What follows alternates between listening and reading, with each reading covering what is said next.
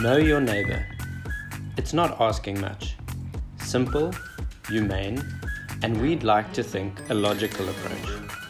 Welcome and thanks for joining us. Know Your Neighbor is a platform for constructive but brutally honest discussion on varying perspectives of race relations. We're approaching it in a simple way by having a conversation about it, allowing perspectives that oppose our own, and listening to understand. The aim? To know your neighbor. This simple gesture should be better for us all. Team? Hi, my name is Keenan Carlse. I'm a South African currently living in the United Kingdom. Being outside of South Africa has actually just made me realize more how much I love it. How's it and welcome to all the listeners. Wandile Madondo here, born and raised in KZN Mlazi, now living in Johannesburg. Trust you guys will enjoy the podcast. And I'm Aubrey Roo, a 32-year-old Afrikaans-speaking white guy living in Cape Town. In today's episode of the Know Your Neighbor podcast, we'll be looking at three issues. Firstly, George Floyd and the whole Black Lives Matter movement, how it became a global issue and where South Africa fits into this. Secondly, we'll be looking at social media's impact on race relations. And then three, we'll be discussing privilege, what our role is and how to identify privilege. What can we do about this? Enjoy. We're chatting about racial equality, and I think it's brought all of us from very different backgrounds together. We're friends, and we've always been able to have robust, honest discussions about what I think to all of us is uncomfortable from time to time. Maybe we find it a bit easier than others, but still doesn't make it less uncomfortable. And yeah, I mean, let's chat a bit about the whole Black Lives Matter movement, how it's become such a big global issue, and I put that in inverted commas, because it's a real thing. It's when I say, I think a lot of people will dismiss the fact that it's an issue. So whatever it is in your mind, we're okay with that. We want to bring that into the conversation. If you're for it or against it, we're not saying it's right or wrong. We want to have a conversation about it. And we all have views. They might be similar. They might be vastly different. But that's okay. That's why we want to know our neighbor. And I think it would be good for us to chat a bit about the kind of its relevance or how it plays out in its own way or form in South Africa, and in our kind of communities, our immediate environments, or environments that are close to us but actually far from us, because we all kind of end up being in our own little bubble. Yeah. Yeah, I think for me, Eggs, if I can ever go from the start, I think there's a whole Black Lives Matter thing that's currently happening in the world. Came about after the whole George Floyd incident. But for me, a few weeks before that, there was the Ahmaud Arbery. I don't know if I'm pronouncing his name correctly, but there was that issue where the guy was like jogging in a neighborhood and he got chased and shot down by two white guys. And I just think for me already at that time, I was starting to think, wow, this stuff is happening and it's just not stopping in America. And then a few weeks after, you get the whole George Floyd thing. And I think for me personally, the thing that just set myself and I think many people over the edge with this whole racial profiling in America was just the fact that George Floyd didn't get any sort of dignity from that policeman that sat on his neck and the other few guys that was pinning him down. And for me, it just brought up those emotions that I've seen so many times in some of my parents, some that I've experienced myself before already, me being a colored from South Africa. And I don't know what's the word, I might be using the wrong word now, but the indignity that he suffered at that stage, I couldn't believe that this is 2020 and this kind of thing is happening to a human being. So, yeah, man, let's talk about those. I mean, you mentioned something there that to me immediately sounds like something that would be good to talk about. As you said, it brought up certain emotions. So, what are those emotions? because I think often we all of us we shy away from talking about like the actual feelings that we have of like how does it make us feel. Yeah, sorry, I'm just gonna jump in there again one day. But I don't want to hog the whole conversation, guys. But anyways, for me, I just got angry, and I just think I've got this one friend of my dad's, and he's a good family friend of ours. And this is a guy, I think he's mixed between colored and black or something to that extent, right? And like he's visited our house so many times before, and then every now and then you get these political discussions, and you get those conversations about back in the day, and you can like literally sense the anger that is still inside of that generation of people, right? And I could literally I could understand where that kind of anger comes from when you look at things like the George Floyd incident, because literally for me it's a case, wow, no matter what that guy did, he could have been like, I don't know his whole record and everything, right? I didn't go read up all that stuff. Apparently there were some issues with his criminal record back in the day, but doesn't matter really who it was. Yeah. It doesn't matter. That guy is a human being that deserves some form of dignity. The guy is lying helpless on the floor. He's already restrained. He's asking for his mom, and these guys are not doing anything to give him any sort of bread, any form of bread. And for me, I just really got upset, and I just stirred up emotions in me that I don't want to have inside of me. But then you just think, wow, 2020, and this black guy is still not having a life worth dignity, So Keenan, and one delay. But how does so? I mean, if the best I can do is try and put myself in your shoes or in his shoes. Bless his soul. There are day-to-day things that happen. I would be sure, actually, in your lives, as a coloured guy from South Africa, and Keenan, you now live in London, and yeah, it would actually be interesting to hear more about that. But let's talk about relevance to our lives. And I'm not trying to take anything away from the George Floyd killing. It certainly provoked a lot of positive responses post it happening. How does that relate to your daily life? And those emotions that you're talking about, are those emotions that you feel day to day through certain things that you go through daily, weekly, monthly? Where else does that arise? Wendy, maybe starting with you, to hear your thoughts. Sure.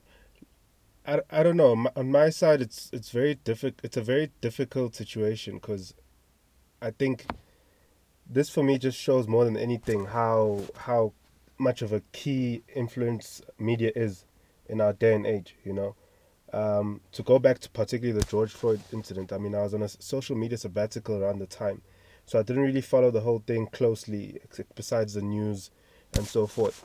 But I think on my end, in America and partly in South Africa, these types of killings I've been seeing for years. We've been seeing people tweet about it, but it never gets any traction. And so a day or two later, people move on. But I think this is the first time that we kind of saw media at large come together to sort of try and push this one movement, which is the Black Lives Matter movement. Hence, I think there was suddenly a bit of a shift in terms of the impact. But I don't think it's achieved much in terms of bringing awareness forward. Being here in South Africa, I think a large part of the white people I've spoken to regarding the situation over the last couple of weeks, you get one of two responses. It's either the whole thing of all lives matter, or they somehow bring up the farm killings, as a counter response to you sort of pointing out brutal killings which are taking place towards a particular race, So it's very frustrating, and I think to an extent, at times you feel really helpless, you never really know what to do, who to turn to, and then as a result, what comes, you end up kind of just almost eliminating yourself from the whole thing, because I personally don't see how we could actually go about sort of fixing this, because people just, I don't know if it's a matter of upbringing or whatever the case is, but it's almost like people are deliberately not trying to understand what the Black Lives Matter movement is about. Instead, they sort of take offense in it and see it as a topic that's meant to say that a non-black life doesn't matter type of thing, when it's not really the case, So, just to make an example, I was listening to my preacher preach about 2 Sundays ago, and he was discussing this matter, and he was saying if you've got 4 children in the house, in your household, if one of the kids gets sick, right, in the particular moment of that illness, that sick child that needs all the love and the attention is the child that would sort of matter most, in the sense that they need to sort of be helped to sort of heal or recover from their illness. So it's not to say that the other kids don't matter. It's just that based on circumstance right now, there's one life or one child that's kind of priority in terms of over everybody else, and it's simply the same thing for me as well. People must stop sort of seeing it as you mattering means I don't matter and so forth, and just be able to address things accordingly. Yeah, I love that analogy, Wendy. And actually it links to a question I've been asking myself throughout this time. And I mean, from the start, for me, I've been very comfortable with saying Black Lives Matter. And I know it's something that a lot of white people have struggled to say. The question that has kind of arisen in my mind, though, is, does Black Lives Matter mean that other lives don't matter? And I don't think there's anyone that kind of supports Black Lives Matter who implies that other lives don't matter. Yeah. All they are asking is help our lives matter, because currently we're not getting that kind of platform, dignity, opportunities. I mean, the list goes on. So to go back to also what you were mentioning about the 2 different responses that you get, I must say I've been particularly disappointed, and I don't want to stereotype here or say it's all white people, because there are a lot of open-minded white people.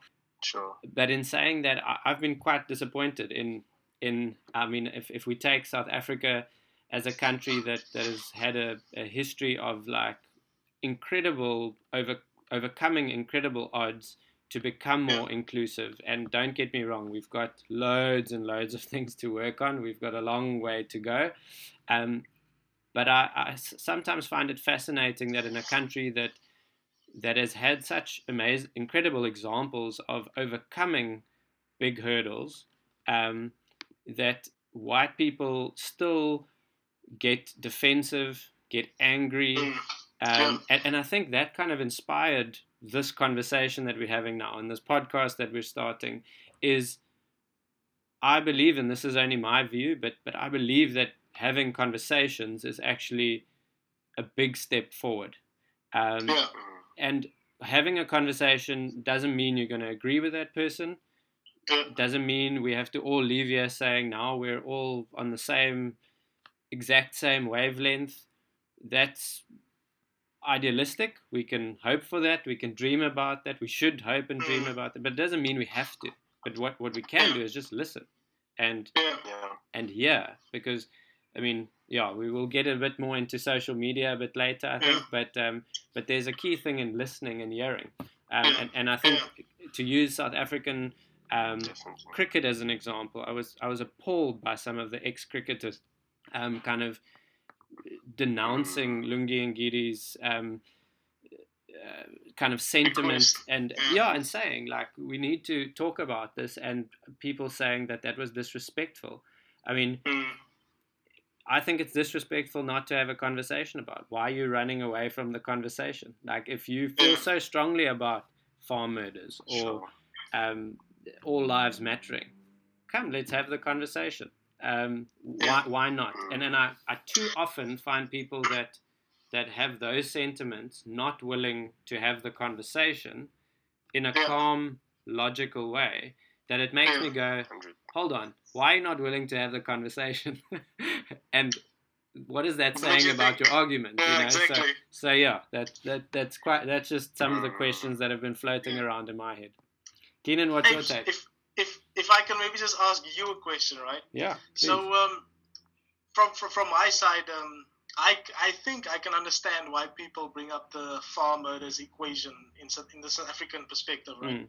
Because of course, in most instances where you read about farm murders or like farm attacks, it's in many cases a case of a black on white crime that was committed, right?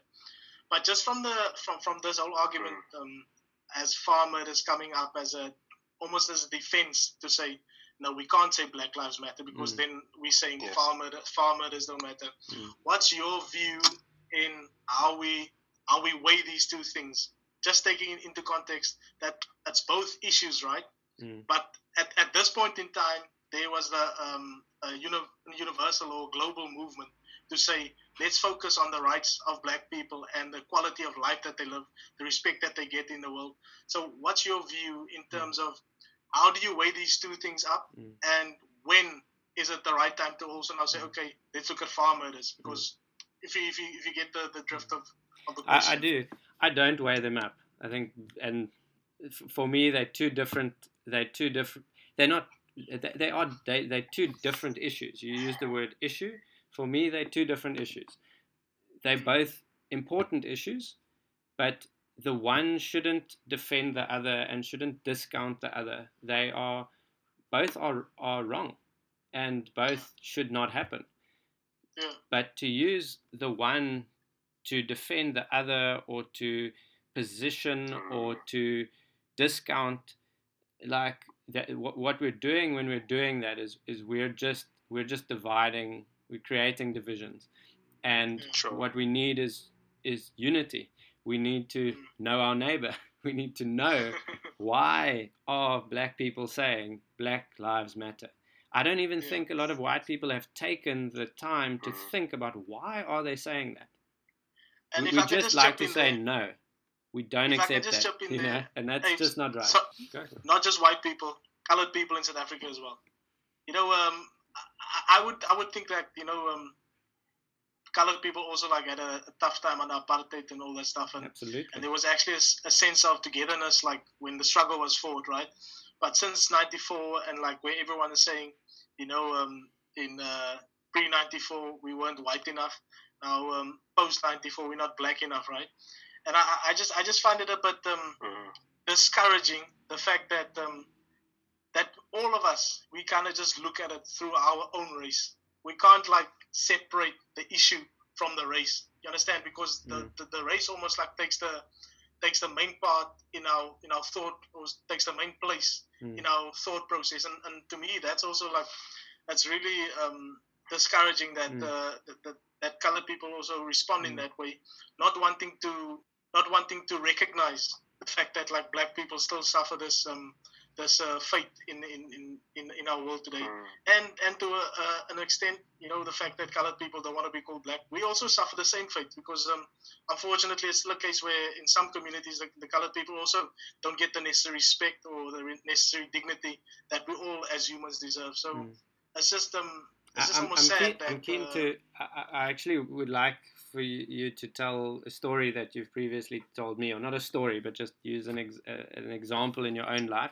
But before I get to that, I also just want to point out, interesting in a conversation we had earlier this week with someone else, is that there's division in terms of races, but then there's also in South Africa, and I would assume in the rest of the world, there's also then division between generations, because I'm pretty sure our parents would say, yeah, but you were never there. Julle was nooit daar nie. Julle sal nie weet nie. Exactly. I mean, so, and they might say, hey, these youngsters, they're talking about stuff they know nothing about. But we want to talk about it. I think that's the key thing, is tell us your perspective. Tell us what you went through. Doesn't matter if you're 50, 40, 60, so generations that lived through apartheid. If you were white, black, colored, Indian, any race, tell us what your experience was. Let's talk about what your experience was, because if that's your neighbor, if that's my neighbor who's living next door to me, that their experience of that time and their generation and how that affects their view of today, that affects how they act and how they how they respond, and that's okay. I'm not saying that behavior is necessarily the most constructive one, but if I can try and understand, I can maybe understand some of their behaviors and responses, and it'll be more constructive for all of us.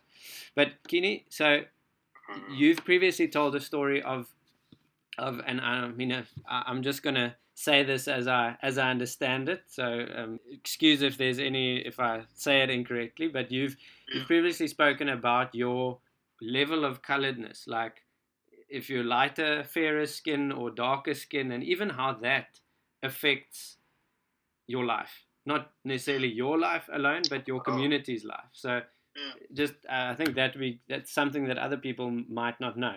I think Wandi might also be able to say something here about the yellow bones in the black community and so on. What is it called, Wandi? Yeah? I've never heard about that. Yeah, the yellow bones. Yellow bones, yeah. But just apes from my side, right? So I'm not living in South Africa at this point in time. So I'm living in London at the moment. But you can't wait to come back, eh? I'm telling you, there's challenges, but there's also opportunities. So one day, soon, you'll see me there. Anyways, I'm just that's a by the way thing. So me being in London, I kind of, you get an opportunity just to sit back and observe a bit what's happening. And in my case, sometimes I've maybe spent too much time like just checking what's happening in South Africa and getting a bit too worked up about how things are not right at this point in time, right? But for me, like looking back at my past, there's so many instances where I can like see where because I was fair-skinned or I'm a lighter shade, right? I got like almost I was easier liked by people. They used to call me like Whitey or Than who, Keenan? So people from the colored community, from my friends around me and people in our community. But if you're saying you were more liked, like who would favor you as opposed to? So just in school and that kind of settings, I think like compared to other kids that were darker, just when did you get chosen to like play with one another, like the light skinned guy, the guy with the curly, that kind of thing. All these stupid little things that get you to have a higher standing in society, in the colored society even. And I personally just think it's really dumb that we're actually set up to think that way. No, this person he's a bit lighter, he's not as dark as our other friends. He's probably the clever guy. He's probably the one that will be the most the best spoken, all those kind of things, just because of a skin tone, and I just really think like that's stupid. And that's a small incidences, but it's things that like you can notice. Okay, no, this guy, he's a bit darker, I'm lighter, that's why I'm getting the advantage in certain scenarios. So there's not any particular instances that I can bring up, but there's just small little things that I can like think of from like back in the day when I was growing up, how I could see just because I was white or I'm Boera, I'm better liked than some other people. So it's small things, but it's real. It's real. It's not a figment of my imagination. It's real things that I can like feel that is happening around me. Very interesting that you say that, because as you're speaking, I think I can sort of pick up pretty much what you're saying and relate, because I even remember myself when I was very young, though I don't remember the phase of my life and whatnot, but I remember being a kid, and I grew up always having this thing of thinking that a lighter skinned person is always sort of at an advantage over a darker skinned person. And I also remember thinking at some point that, being white is better than being black. So I can't account for the reasons why I had such thoughts. And this is very early childhood. I'm talking probably grade 1, 2, that young. So there may have been things in my life at that point which might have sort of brought about those ideas. It wasn't coming from my family. No one was teaching me that. But who knows, maybe television, or maybe hearing conversations around you from other kids, or how certain people react or respond to other people of a different skin tone or whatever or race and so forth. But yeah, there was something planted from a very early age on my end as well, even within the black communities. I remember light-skinned girls being light-skinned sort of almost automatically made you be considered as attractive, whereas once you grow older, you realize that no, beauty is beauty, regardless of like skin tone and whatnot. You can get a dark-skinned person who's very beautiful.